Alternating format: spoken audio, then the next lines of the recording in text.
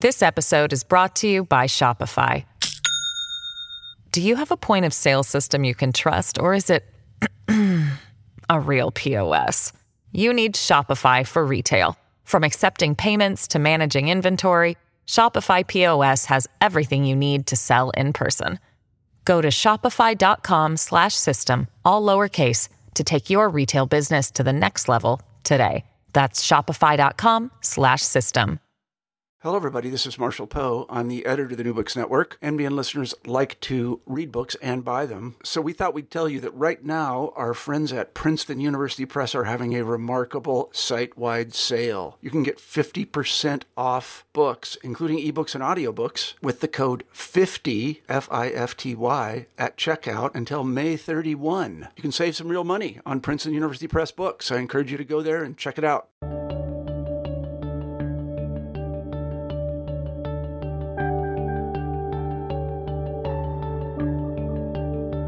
Hello and welcome back to New Books in History, a channel of the New Books Network.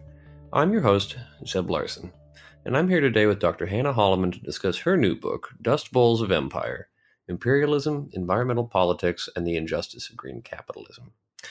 Dr. Holloman argues that the Dust Bowl of the 1930s cannot be understood in isolation from erosion elsewhere in the world, and that responses created by capitalists to these kinds of environmental dilemmas will continue to be inadequate to the task of solving climate change.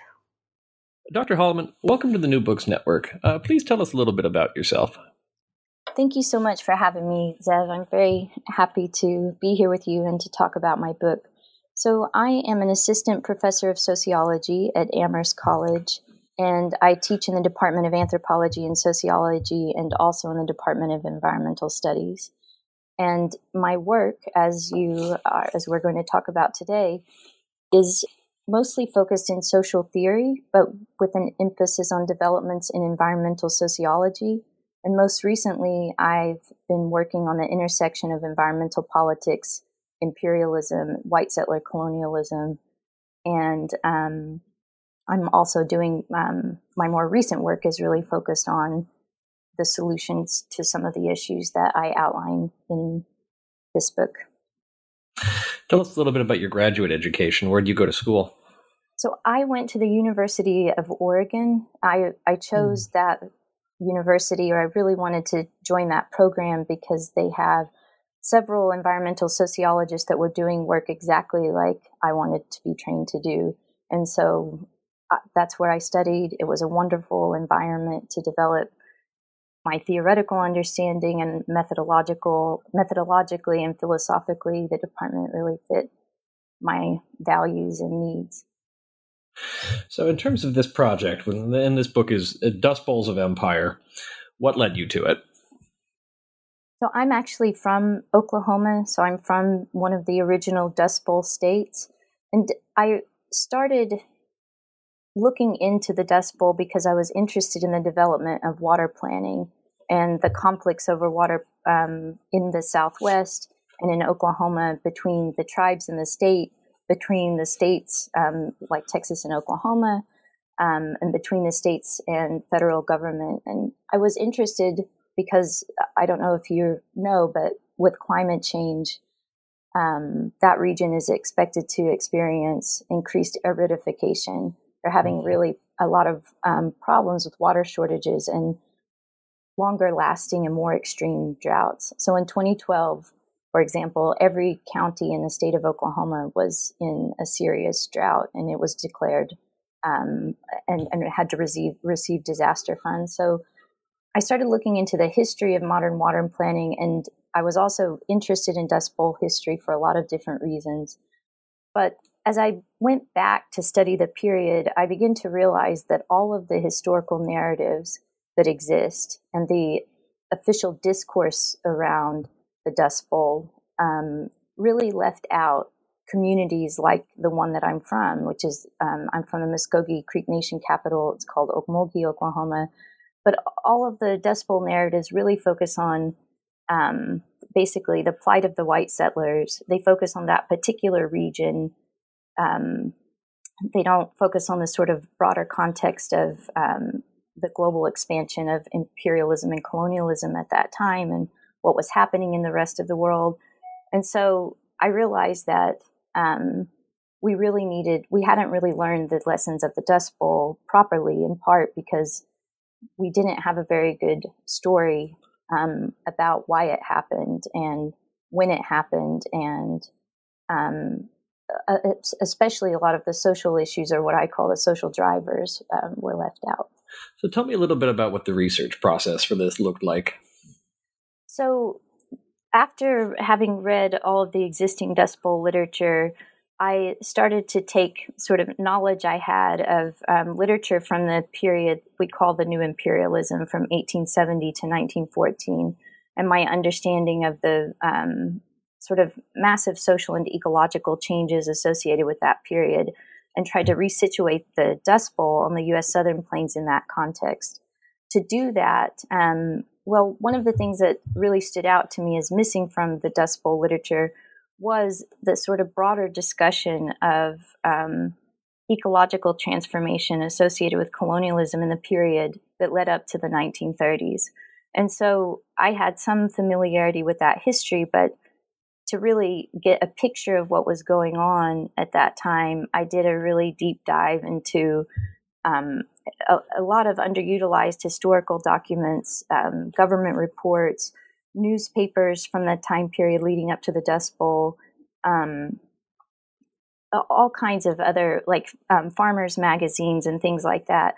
And what I was trying to show was that the problem of soil erosion, which is treated in the Dust Bowl literature as a problem that was, a unique fate to the Southern Plains region, was actually a global problem. And through looking at all of these historical documents, it's so clear that with the expansion of colonialism and cash crop agriculture from 1870 to about 1930, that it was understood sort of globally as soil degradation was understood globally as a major crisis that was accompanying these developments. And so you had policymakers, government officials, you had people writing for farmers' magazines, you had scientists all talking about this as it developed, and none of those stories sort of made it into contemporary Dust Bowl literature. And so a lot of the research process was looking into, like, pulling all of those historical documents to just give a sense of how the problem of soil erosion was being discussed at the time in kind of trans-imperial terms. And then I also, for later chapters of the book, really try to trace the connections between the environment, what becomes a kind of the early environmental movement, trace its origins in that period all the way through to contemporary environmental politics. So let's dive into the meat of the book. You open your first chapter with this observation from Eric Hobsbawm that the 20th century was a century of extremes, but then you complicate that by suggesting that the 21st century is a century of extremes as well. What are you looking at in this chapter? So in this chapter, a lot of scientists are telling us that we're confronting what they call the new Dust Bowl era, that the combination of climate change, freshwater scarcity, and soil degradation and erosion are leading us into conditions that look a lot like the Dust Bowl. And so in this chapter, I really try to explain, and I think a lot of people are familiar with this because there are headlines every day in the news about how climate change is progressing much faster than scientists originally anticipated, and the problems are associated with that are more extreme than were originally anticipated. You're hearing more stories about, extreme drought in the world. You don't hear as much about soil erosion, but it affects now 90% of global agricultural land. And in the past 40 years, we've actually lost a third of arable land to soil degradation and land use changes. So I really try to give a picture of where we are today in terms of the ecological crises, especially with respect to the land, climate, and fresh water. But I also try to link that to the kinds of political and social issues that we're confronting today, because they're connected. And that's another thing that I feel like is missing from a lot of discussions of the Dust Bowl, is like these extreme ecological crises we're confronting are possible because of the extreme levels of inequality that we see in the world today. And, there's an extreme politics that basically got us into the situation that we're in. And so I talk about global inequality and how that has grown over the past few decades, and link that to the expansion of these global ecological crises. And the reason that I say we're in an age beyond extremes is that when Eric Hobsbawm was talking about the 20th century and he called it the age of extremes, I mean, he was talking about cataclysmic wars, the abyss between rich and poor, and so on. But now what we're confronting is really, and this isn't just my interpretation, this is what the scientists are telling us, a truly existential crisis. We're pushing the Earth system out of the stable conditions in which human society developed and flourished. And that's why scientists have said they're actually considering whether we've moved into a completely different geological epoch. And so they talk about the Holocene as the sort of era in which human society could develop. It was the era in which the Earth system had stable conditions that allowed us to develop agriculture and sedentary societies and so on. And now they're saying we've moved into a new era. They're calling the Anthropocene or Anthropocene. And they're basically, this era is characterized by human economic activities impacting the planet on a scale rivaling geological forces. And so it's a very different, we're confronting a really different set of choices now than we were even a few decades ago in the 20th century. And that's why I say it's an age beyond extremes. And the decisions we make now, there was a great article that I read that really laid it out by a group of scientists who said the decisions we make now are going to have an impact on the planet and on our living conditions, not just for the next few decades or the next few centuries, but for multiple millennia. So I think when when I say an age beyond extremes, it really is beyond anything that we've referred to as extreme in the past. And obviously the people who are most impacted are those who have already been vulnerable under stable climatic conditions. And these changes in the environment are making vulnerable communities even more at risk. And so that I really try to tie all of that together and show that this is what we're dealing with. It's not, so when people talk about we're living in a new Dust Bowl era, that's not an exaggeration at all. And it's not hyperbole to say that all life is really under assault at this moment. So your second chapter, and I enjoyed this because I'm familiar with some of the history, but it complicates sort of the standard Dust Bowl narrative that's presented in a lot of, especially sort of surveys of U.S. history. What are you doing in this chapter? So in this chapter, I do talk a lot about the existing Dust Bowl literature. So I talk about the temporal delineation of most Dust Bowl literature, where the narrative really starts with the arrival of white settlers on the plains. I also talk about the geographical scope of most literature, where scholars are really focused on what we think of as the original Dust Bowl region, which includes parts of Texas, Oklahoma, New Mexico, Colorado, and Kansas. And some analyses actually look at the entire plains region. They might look all the way up into, they might be talking about the plains all the way into Canada.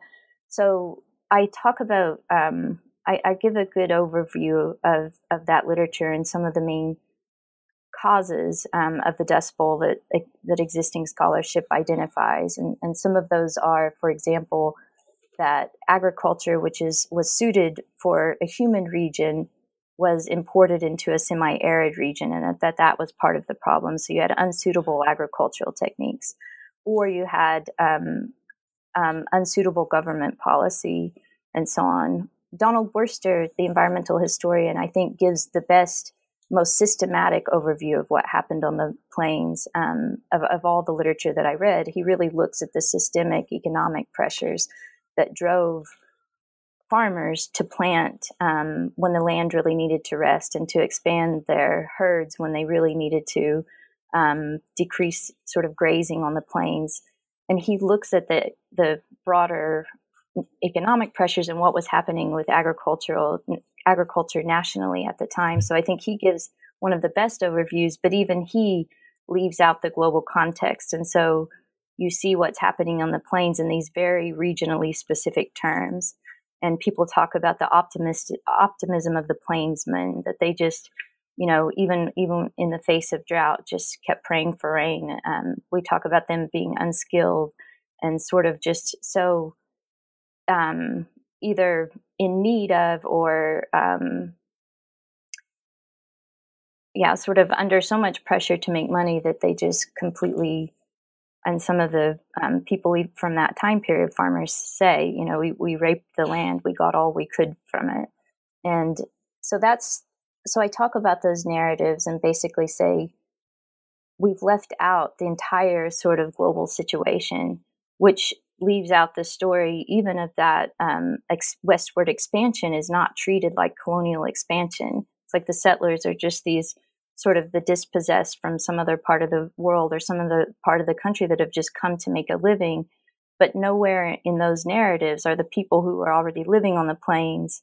The stories are, as I say in the book, completely whitened. I think they represent a narrative still within the framework of American exceptionalism. And so I try to show why a global frame is really necessary to understand what happened on the plains and why it happened when it did. Which leads us into your third chapter, which draws these connections to imperialism, to white supremacy, sort of peels back the curtain on this idea of American exceptionalism. Yes. And so in chapter 3, I present a completely different historical narrative that gets us to the Dust Bowl from a very different starting place. So I talk about the new imperialism that took off in the wake of the U.S. Civil War and abolition of slavery. And I don't know how familiar your listeners will be with that time period, but in the 1870s, there was a renewed scramble globally by the colonial powers, so by the United States, by Britain, and by Europe, for land and resources and labor internationally. And so, especially in the wake of the abolition of slavery, because the United States was one of the major suppliers of raw materials to the industrial centers of Europe and Britain.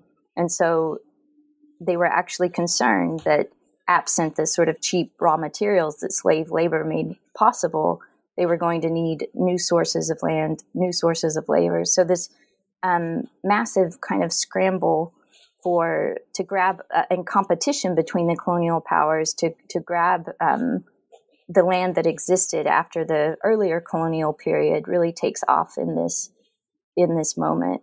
And one of the consequences of that is the expansion of cash crop agriculture around the world in regions that had their own sort of methods of production, their own economies, their own culture in relation to the land and so on. So these powers in grabbing the land also destroyed local economies and reoriented regional agriculture around the world for cash crop production. And so I talk about that and situate what happened on the plains in that context. So at the same time, the United States was expanding westward after the Civil War. They basically, the U.S. government took the military that had been fighting the Civil War and moved a great number of troops out to west to start basically trying to clear the West of its inhabitants to make way for white settlement in the region. And at the same time that the United States is doing that, your listeners will probably be familiar with this. They were also waging a war of atrocity against the newly declared Philippine Republic. In this period, the United States seized Hawaii, American Samoa, Mariana Islands, Guam, Puerto Rico. So the U.S. was very much caught up in this global imperial expansion, the new imperialism, as it was called at the time, and as we still call it. And so what was happening on the plains was part of this global expansion. It wasn't something exceptional. It wasn't just a natural development of a steady westward expansion of the country, it was there was a very conscious drive at this time to expand white territorial control and a competition amongst colonial powers for to grab sort of different parts of the globe. Now, you note both in your second chapter and elsewhere that once cash crop agriculture is introduced into a lot of these regions, that there's also a growing awareness that this is not a sustainable model. I think you pretty effectively demolished the idea, for example, that the Dust Bowl was something that was completely unforeseen, because the U.S. Geological Service had been writing about the possibilities of massive soil erosion for decades at that point. But it's going on globally, too. So tell us a little bit about that. Exactly. And that gets us to chapter 4 in the book. So I show in this chapter, there's actually textbooks today that still say that the Dust Bowl was unforeseen. I give some examples in my book.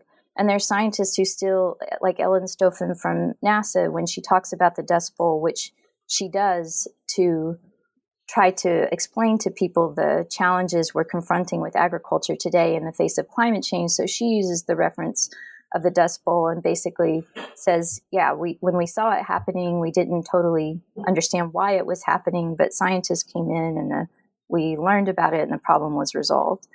So this narrative is repeated in a lot of different places, but what I show in chapter 4 is there's a long history in agricultural societies of understanding the challenge of soil erosion.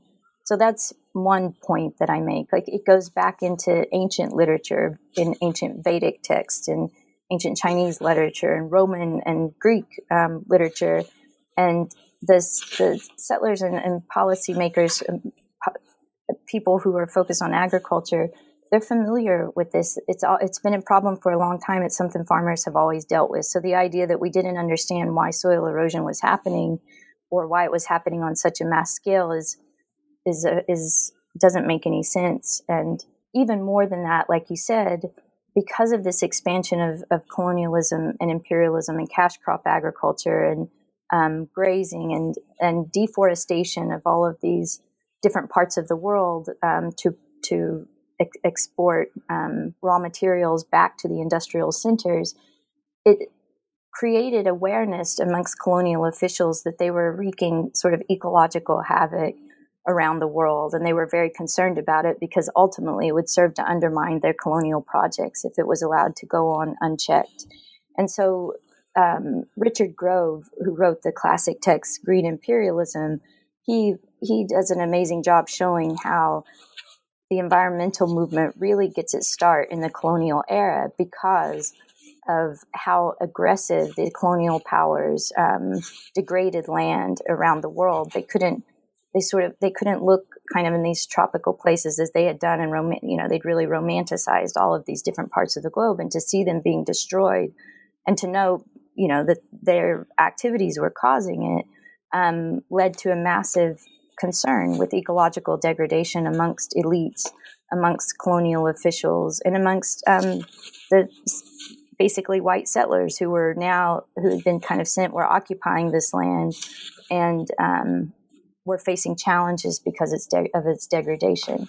And so in this colonial period, you really have the origins of the conservation movement, and you also have the sort of origins of mainstream environmentalism as we understand it today. How does that play out in the United States, this growing awareness of a problem? So I also put in chapter 4, I have specific examples from the United States. Like, soil erosion was understood as a problem in the United States even during the Revolutionary era. George Washington writes about it. Thomas Jefferson writes about it. The original colonies passed laws to address soil erosion and to address even soil drift, like kind of early, not quite Dust Bowl experiences, but early problems with wind erosion associated with the expansion of colonial agriculture. And so and some writers in the United States even identify westward expansion in part as a consequence of land degradation on the East Coast. So in the southern United States, like the Piedmont region, highly degraded, had a massive problem with soil erosion, and so did parts of the Northeast. And so, like I said, some people identified westward expansion in part as a means to deal with land degradation in the East, that there was a kind of land hunger that was a consequence of that. But in the Plains region in particular, there were studies going back to the 19th century that showed that the government had commissioned that showed that that region really couldn't support agriculture, the agriculture that some officials were calling for, were hoping could be developed in the region, and it couldn't support the levels of grazing that some people wanted to expand to the region. And once you did have that part of what's now the United States, like open for white settlement, immediately you started to see, as cash crop agriculture kind of moved in, you immediately started to see the consequences of having not heeded those warnings. And so there were studies being commissioned by the USDA in the Plains region from the late 1800s, the early 1900s, just study after study saying we're developing a massive problem here. Since the place has been open to white settlement and we have had the expansion of cash crop agriculture for export, it's insatiable. We're destroying the land. And you see that in repeated government reports, and you also see it reported in big newspapers as well as farmers' periodicals. So the government actually tried to intervene in the Plains region way before the Dust Bowl happened and offer extension services to farmers, including courses on how to deal with erosion and so on. So the problem was well understood by the time the 1930s, the major droughts came about, and you had the massive dust storms that have become famous in everyone's imagination and famous historical reference for the climate change era. But it's absolutely not true that they didn't see it coming and that they didn't understand it. And there were a lot of resources being devoted to trying to address it, but not at the scale that would have been required to prevent the problem from happening. This episode is brought to you by Shopify. Do you have a point of sale system you can trust, or is it a real POS? You need Shopify for retail. From accepting payments to managing inventory, Shopify POS has everything you need to sell in person. Go to shopify.com/system, all lowercase, to take your retail business to the next level today. That's shopify.com/system. And one of the observations you make in this chapter specifically is that because the response to these environmental crises is being shaped by people who explicitly endorse a framework of white supremacy, the response is shaped that way. And that plays out in the subsequent chapter, much of which deals with the response to the Dust Bowl of the 1930s. Tell us a little bit about that. So one of the things that is important to understand, that as this kind of ecological awareness was developing in the colonial period, one of the major anxieties of the colonial powers was the maintenance of white territorial control. So I give a lot of examples in my book of these of public officials who were concerned with conservation, but also what it meant about the ability of these countries to maintain white territorial control. And they talk a lot about the white man's burden including both coming to terms with the natives and as well as the soil and plant world. And so when you have this crisis, especially in the settler colonial states, you have a lot of concern on the part of officials of what this means, like what's going to happen to our project of white territorial control if we can't keep people on the land because of this, because of soil degradation.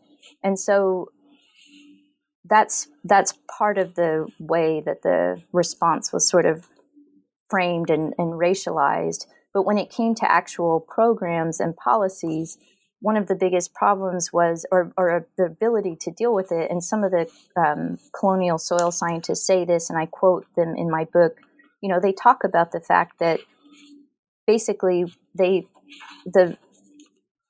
right of owners of private property to do with the land what they please, and especially white owners of private property to do with the land what they please, is considered sacrosanct. And in that context, it was really hard to And also because it's cash crop agriculture, it's agriculture for profit. People have to make money year after year. They can't just let the land rest because there's bills to pay, there's taxes, there's investors, and so on. But soil scientists, even back at that time, said to really address the problem would require a social and political revolution. We'd have to change the entire sort of raison d'etre for colonial expansion, which was to expand cash crop agriculture, to access these resources and lands for these particular purposes. And if we can't change that purpose, how can we address the problem? There was also pushback from landowners to have government regulation of agricultural practice. And but I think that entire context made it really, and they acknowledge it themselves, that we had competing priorities, and ecological priorities couldn't really win over the economic priorities, as well as the sort of assumed rights, particularly of white men to do what they want with their private property and to make a profit, no matter what it costs ecologically and in the long term, also socially. And how much of this, because a lot of this chapter is about the New Deal, how do you assess the New Deal as a means of trying to meet this problem? So, when everybody talks about the Dust Bowl in the United States, and even today, the New Deal is held up as this kind of magical moment in the history of U.S. capitalism. And it absolutely, from today's perspective, it seems really radical that the government actually promoted social welfare, that it engaged in widespread conservation work, and so on. I think that all of that is, we still benefit from some of the New Deal programs which have been under attack. They were under attack at the time, starting with Herbert Hoover and the conservative movement, and they've been under attack ever since. But I think the New Deal, with respect to the soil erosion crisis, was woefully inadequate. And I don't think it's the fault of the people working in the administration, some of whom had much more radical visions of how they could change the sort of relationship to the land in the Plains region and other places affected by soil degradation. But there were a lot of limitations to the New Deal that other people have studied extensively, and it's not, I couldn't assess every single program that there were so many different programs. I write about a lot of them in the book, but I would say overall, with respect to soil erosion, it was too little too late. And once World War II started, the entire program was kind of abandoned to expand agricultural production to meet the war effort. And in the 1950s, when you had sort of massive drought in the region again, it was very clear that the soil erosion problem was still there. And they had big dusters, not on the scale of the 1930s, but the problem came back, and it's been recurrent on the plains. In the 1970s, there was another massive problem with drought, and you saw these kinds of dust storms again. And there was actually a study done of just 2 years ago by scientists at the University of Chicago that showed they did an extensive study of the region and said under climate change, if you had the same kind of drought that you had in the 1930s, agriculture in the region is just as vulnerable today as it was then. So there haven't been changes at the scale necessary to really address that problem. But one of the reasons you don't see, we do see dust storms in the region. There's a lot of examples that I give in the book, but so we do see dust storms. But the reason it isn't as bad as it was in the 1930s is we're essentially mining groundwater in the region. So instead of kind of addressing the fact that we're growing crops that shouldn't be grown in such dry conditions, they've just started pumping groundwater from the Ogallala Aquifer. And the depletion of that aquifer is now seen as a major crisis in the region because that's what sustained an ultimately unsustainable agriculture. And the other thing I would say about the New Deal, and I talk about this in my book, and I don't know if it gets at the question that you had exactly, but the New Deal was really it reinforced a lot of the racial oppression. I mean, I think racism really limited its rural programs. And so I talk about sociologists who at the time said that the USDA, the United States Department of Agriculture, might as well have been run by the Ku Klux Klan, in the sense it was very dominated by Southern planters. And where aid might have gone to indigenous or Black farmers, there was a lot of resistance to support for various communities and the USDA appeased the basically white supremacists in the South and also in the North. And so a lot of the programs were limited in part by these white landowners that couldn't, they just couldn't have support being distributed to these other communities.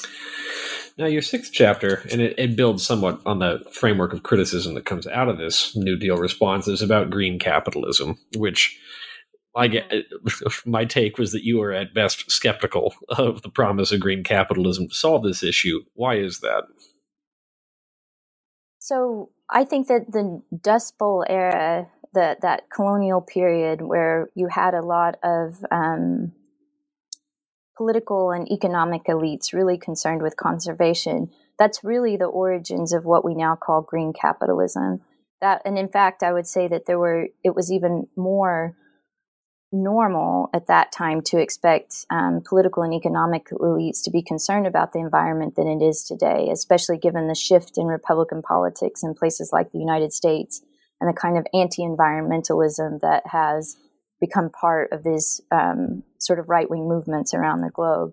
And so one of the things that I talk about is the fact that we have all of these proposals today about how to green capitalism, how to improve technology, how to improve policy, so that you can still have, basically, so you can fulfill the requirements necessary to meet what they call the triple bottom line, the ecological, social, and economic priorities of companies. So a lot of this is discussed today as if the idea was new, that the diagnosis that capitalism, and the sort of drive for capital accumulation and profit at all costs, that we've only recently understood that this is what's driving the ecological crisis. And now that we know we can do something about it, that companies can change their practices, that we can change policy, we can have these sort of international agreements where we address these global problems. But what I say in the book is what my research shows is these ideas have been around for more than 100 years. And people have been aware of the economic drivers, of the fact that our economic activities are driving major ecological crises. And even in the early 20th century, when you did have a wide range of political and economic elites and policymakers really devoted to the conservation effort. In fact, in 1908, Theodore Roosevelt hosted a conference of governors focused just on conservation, which is kind of hard to imagine today that our president would have all of the governors in the country come just to talk about how do we address our ecological crises and take it really seriously. Like, we can't even imagine it today, but that's what's happening more than 100 years ago. And even with all of those commitments and that widespread concern and it being something that was taken seriously, they couldn't, because they were still committed to maintaining the social and economic status quo, basically the rights of the industries to continue to exploit the land and resources, the rights of farmers to continue to exploit the land for export and profit. Whatever efforts they put into place, whatever policies they put into place, just couldn't match the pace and scale of degradation. As you can't sort of change policy and adjust some sort of introduce new technologies and let sort of dirty industry continue and not have the crises that we have today. And so one part of my argument is historical, is it isn't as if we're just now attempting to green capitalism. We have 100 years of evidence that if that were going to happen, what are we waiting for? why hasn't it happened already? That's one argument. It can't be said that people haven't understood, or that industry or officials or government officials haven't understood the problems. So if we were able to if it was able to shift course and actually prioritize ecological issues, why hasn't that happened in the past 100 years? That's part of the argument. But another part of the argument is that we just have a lot of evidence today that this isn't the direction that companies or political elites are taking us. So none of the sort of commitments on the part of companies or on the part of countries to address large-scale ecological crises like climate change match the scale of the crisis. Even I talk about the Paris Climate Agreement, even if everybody, all of the countries who signed on to the agreement met all of the goals that they set for themselves, you would still have catastrophic global warming, and that's the best that they could come up with. And that's very terrifying. And the reason that I'm talking, the point isn't just to pick on capitalism. It just happens to be the society we live in, and it shapes shapes production, economic activities, politics, and so on. And so we have to talk about it. But the point that I'm trying to make in that chapter is we cannot continue to expect the same political and economic elites that have made the decisions that got us into the situation that we're in now to get us out of it. They can't do both at the same time. They can't, on the one hand, be promoting the expansion of destructive economic practices and then be expected, on the other hand, to rein that in.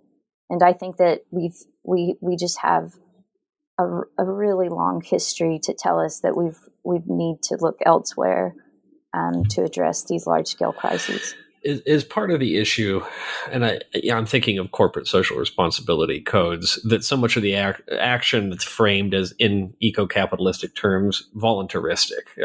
In essence, it is sort of voluntarily signed on upon. Is that an issue going into this? Yeah, I think there is a strain of mainstream environmentalism that looks to companies like through programs of corporate social responsibility or through certification, like, fair trade or eco certification processes, expects companies to police themselves. I would say that we actually have a lot of historical evidence to show us that is completely and woefully inadequate to address the problems that we have. Some of the same companies that promote corporate social responsibility are also in the background supporting or resisting policy reform that would actually impose regulation on those companies and transparency on their in their productive processes. And so I think that it would be nice if everybody just policed themselves and these companies said, we won't engage in these destructive practices, but it isn't working. And I think that it's an incredible marketing scheme for many companies. And I think some companies have also made changes in their productive processes that I think are positive, but it's not at the scale necessary to address these the ecological crises that we have. And then you end the book by suggesting a sort of new framework. Tell us about that. So what really, after doing the research for the book, what really stood out to me, and just my own familiarity today with environmental politics, what really stood out to me was that we still, the ideology of the colonial period that really drove colonial expansion, and W.E.B. Du Bois said that the ideology of the period that whiteness is ownership of the earth forever and ever, amen. I think that we're still really plagued by the ideological legacies of that period, so that we've really normalized the fact that some parts of the world, especially the browner parts of the world, communities of color, poor communities, and so on, we've come to, I think in the society, we've just come to normalize that they live in precarious, they will live in precarious and vulnerable conditions. And that has a major impact on environmental politics. Like, to me, the fact that we even talk about whether we should reduce emissions or not, or how much it costs, without talking about the fact that that we're even having these conversations, is basically saying, should we sink several countries in the world? Should we impose more extreme drought and more extreme flooding and more extreme hurricanes on many parts of the world? Like, should we continue our economic activities that produce toxic pollution? That we even have, that those are even questions that we have, knowing what it means for so many different parts of the world, is to me it's a legacy of a very colonial mindset, that we even have the right to have that discussion, that we even have the right to ponder whether we can, what scientists tell us, say that we can continue activities that are leading to mass extinction of species and mass displacement and destruction of communities. That conversation, being a normal conversation, is a real problem and needs to change. And in the United States and around the world, one of the products of this history is that the environmentalism that has developed to try to address these things is very segregated. So globally, you have a kind of environmental justice kind of movement that's made up of more frontline communities really bearing the brunt of ecological degradation. And then you have mainstream environmental movement in the United States, for example, which is wider, more privileged, and more male-dominated. And because that, I think, and I outline some of the research in the final chapter of my book about why I believe this is true, I think that mainstream movement is a lot more comfortable with the social and economic status quo. They're more of the beneficiaries of that status quo. They're not engaged in politics attempting to challenge that, attempting to challenge the racialized class system that we still live in. And I think as long as the commitment to that system remains in place, it's very naive to think that we'll be able to address the ecological crises that we have. So what I argue at the end of the book is that rather than looking to political and economic elites and trying not to offend them in our environmental activism, is we really need to actually act in solidarity with those on the front lines of ecological degradation. We need to form connections between communities that are bearing the brunt, who have a real interest in changing the system. And so I talk about, and I can find it very quickly in the book, I talk about have you heard of the 3 R's of environmentalism? Reduce, reuse, recycle. So I say that we basically need to move beyond the 3 R's of mainstream environmentalism to a more core 4. And this is where I think that we can really make a difference. And we can talk about the practicality of putting this forward, but I think it's important. So I say, instead of those 3 R's of reduce, reuse, recycle, that we need to add to, and it should be at the center of environmentalism, these core 4s: restitution of lands and sovereignty of power to the people, reparations for slavery, stolen labor, genocide, and other past injustice, restoration of Earth systems, and revolution, which means moving away from capitalism. And basically, I say that we need to be at this point unapologetically radical, which means in the Latin simply to get to the root of things. And I say that not because I think people should go out and there's an art and science of politics, but the conditions that we're confronting are extreme.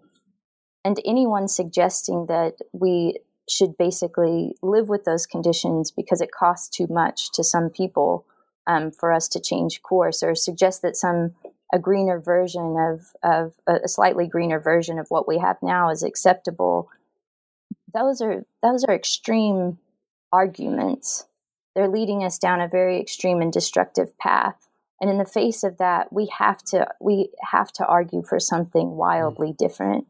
We just can't continue down this course. And I don't think that we need to apologize for wanting something radically different for a more just, democratic, green, or actually green world. And that's the argument that I make. And we don't have much time to sit around and tinker with the system. For a lot of communities, it's already too late. A lot of people the United Nations put out a report not too long ago saying that 25% of premature deaths now around the world are due to ecological degradation. 25%. And we're also living through what scientists have called the sixth mass extinction. So we're destroying species. And that, for me, is very profound when you think of the word extinction, that no member of this species can exist anywhere in the world because of our economic activities. That's a profound statement. And the fact that we're sort of talking about whether it costs too much to do something about that just seems at this point absurd. I'm curious, and because you have a connection to the region ultimately that helped spark this work, what's happening in the plains today, and how are you seeing people there respond to it? So the biggest challenge facing the Southern Plains today, the original Dust Bowl region, is freshwater scarcity. Sometimes I have attended water planning meetings in the region. Texas holds the biggest regional water planning meeting in the United States, and Oklahoma also has them. And these meetings are really interesting because policymakers and scientists get together and talk about the future of water. And in the book, I talk about it, but for the Southwest region, scientists studying climate change projections say that for the most arid parts of the region are facing the prospect of basically perpetual drought, aridification on an extreme scale, which means having access, like pressures on groundwater are increasing rapidly and will only increase more over time. And so people in the region are concerned about agriculture. They're also concerned about aridification because of fire. I mean, what we're seeing in California is some of that also affects the Plains region. And so every time I go home, I mean, one of the main things everybody's always worried about is water. Is it going to be another drought year? What's going to happen? And we know that under climate change, the droughts are going to get longer and more intense. And so that's one of the main issues there. But another major issue, and I don't know how familiar everybody is with what's happening there, but Oklahoma, because of the expansion of fracking under the Obama administration, Oklahoma has when that happened in 2009, when it took off, Oklahoma became the most seismic state in the contiguous 48 states. We went from having 2 earthquakes a year to 2 earthquakes per day on average because of this expansion of drilling and this kind of extreme energy extraction. And so those are 2 of the major issues. And then also in the region, a lot of the politics that made the Dust Bowl possible, I mean, the influence of industry in state politics, and particularly the oil and gas industry in state politics, is also a real crisis. Oklahoma is one of the most, has one of the worst education systems, one of the most underfunded education systems. It's one of the states with the lowest social mobility. It's one of the worst states in the country for women's health. We imprison, we have one of the highest incarceration rates in the country. There's just a lot of the sort of impoverishment that happens in these extractive regions is still a problem there. And so those are all of the things that I worry about for the region and that people there worry about. And so in that sense as well, we could say what did the New Deal and Dust Bowl do for people there when they're still living in such precarious ecological and social conditions. And I just wanted to conclude by asking something I always ask: what are you thinking of working on next? So I'm really excited about my next project. I started it more than a year ago. Right now, the working title is Visions and Victories Towards Socio-Ecological Change, and that will probably change. But one of the things that I'm interested now in both theorizing and thinking about practically is if we have these diagnoses of ecological crises as driven by the social and economic forces of capitalism, imperialism, colonialism, how do you address that? What then do solutions look like? If we're, being critical of all of these other approaches, then what do real solutions look like that actually go against the logic of the system, or that actually don't reproduce the status quo, as a lot of environmental programs currently do, that don't increase inequality and so on, and that address those issues of justice. So my next project is looking at things that are actually happening right now that I argue actually do address all of the issues that I talk about, and that have the potential, if scaled up, to actually represent alternatives to the kinds of crises that we see today, both socially and ecologically. And so I have case studies, but also theoretically just trying to think through what are reforms that sort of maintain the social status quo, and what are reforms that can actually move us in a more just, more democratic, more ecological direction. That's one of the questions that I take on. But the case studies that I'm looking at are meant to sort of really ground it in real things that are happening.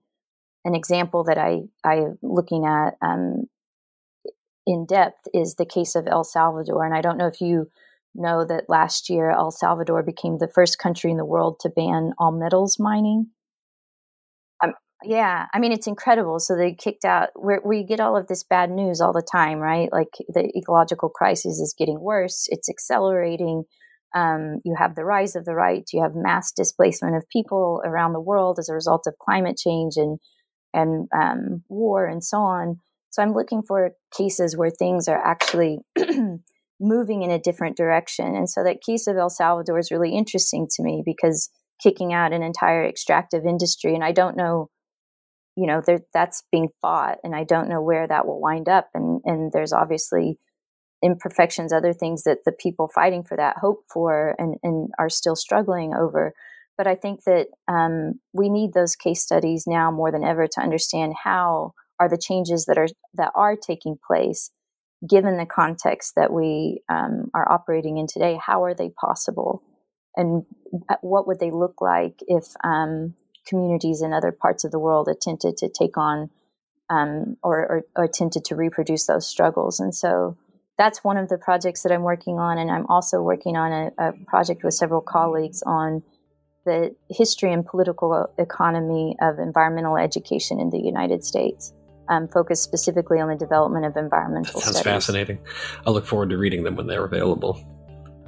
Thank you for taking the time to talk to us today. Well, thank you so much for having me. I really appreciate it. Thanks for listening to New Books in History, a podcast channel on the New Books Network.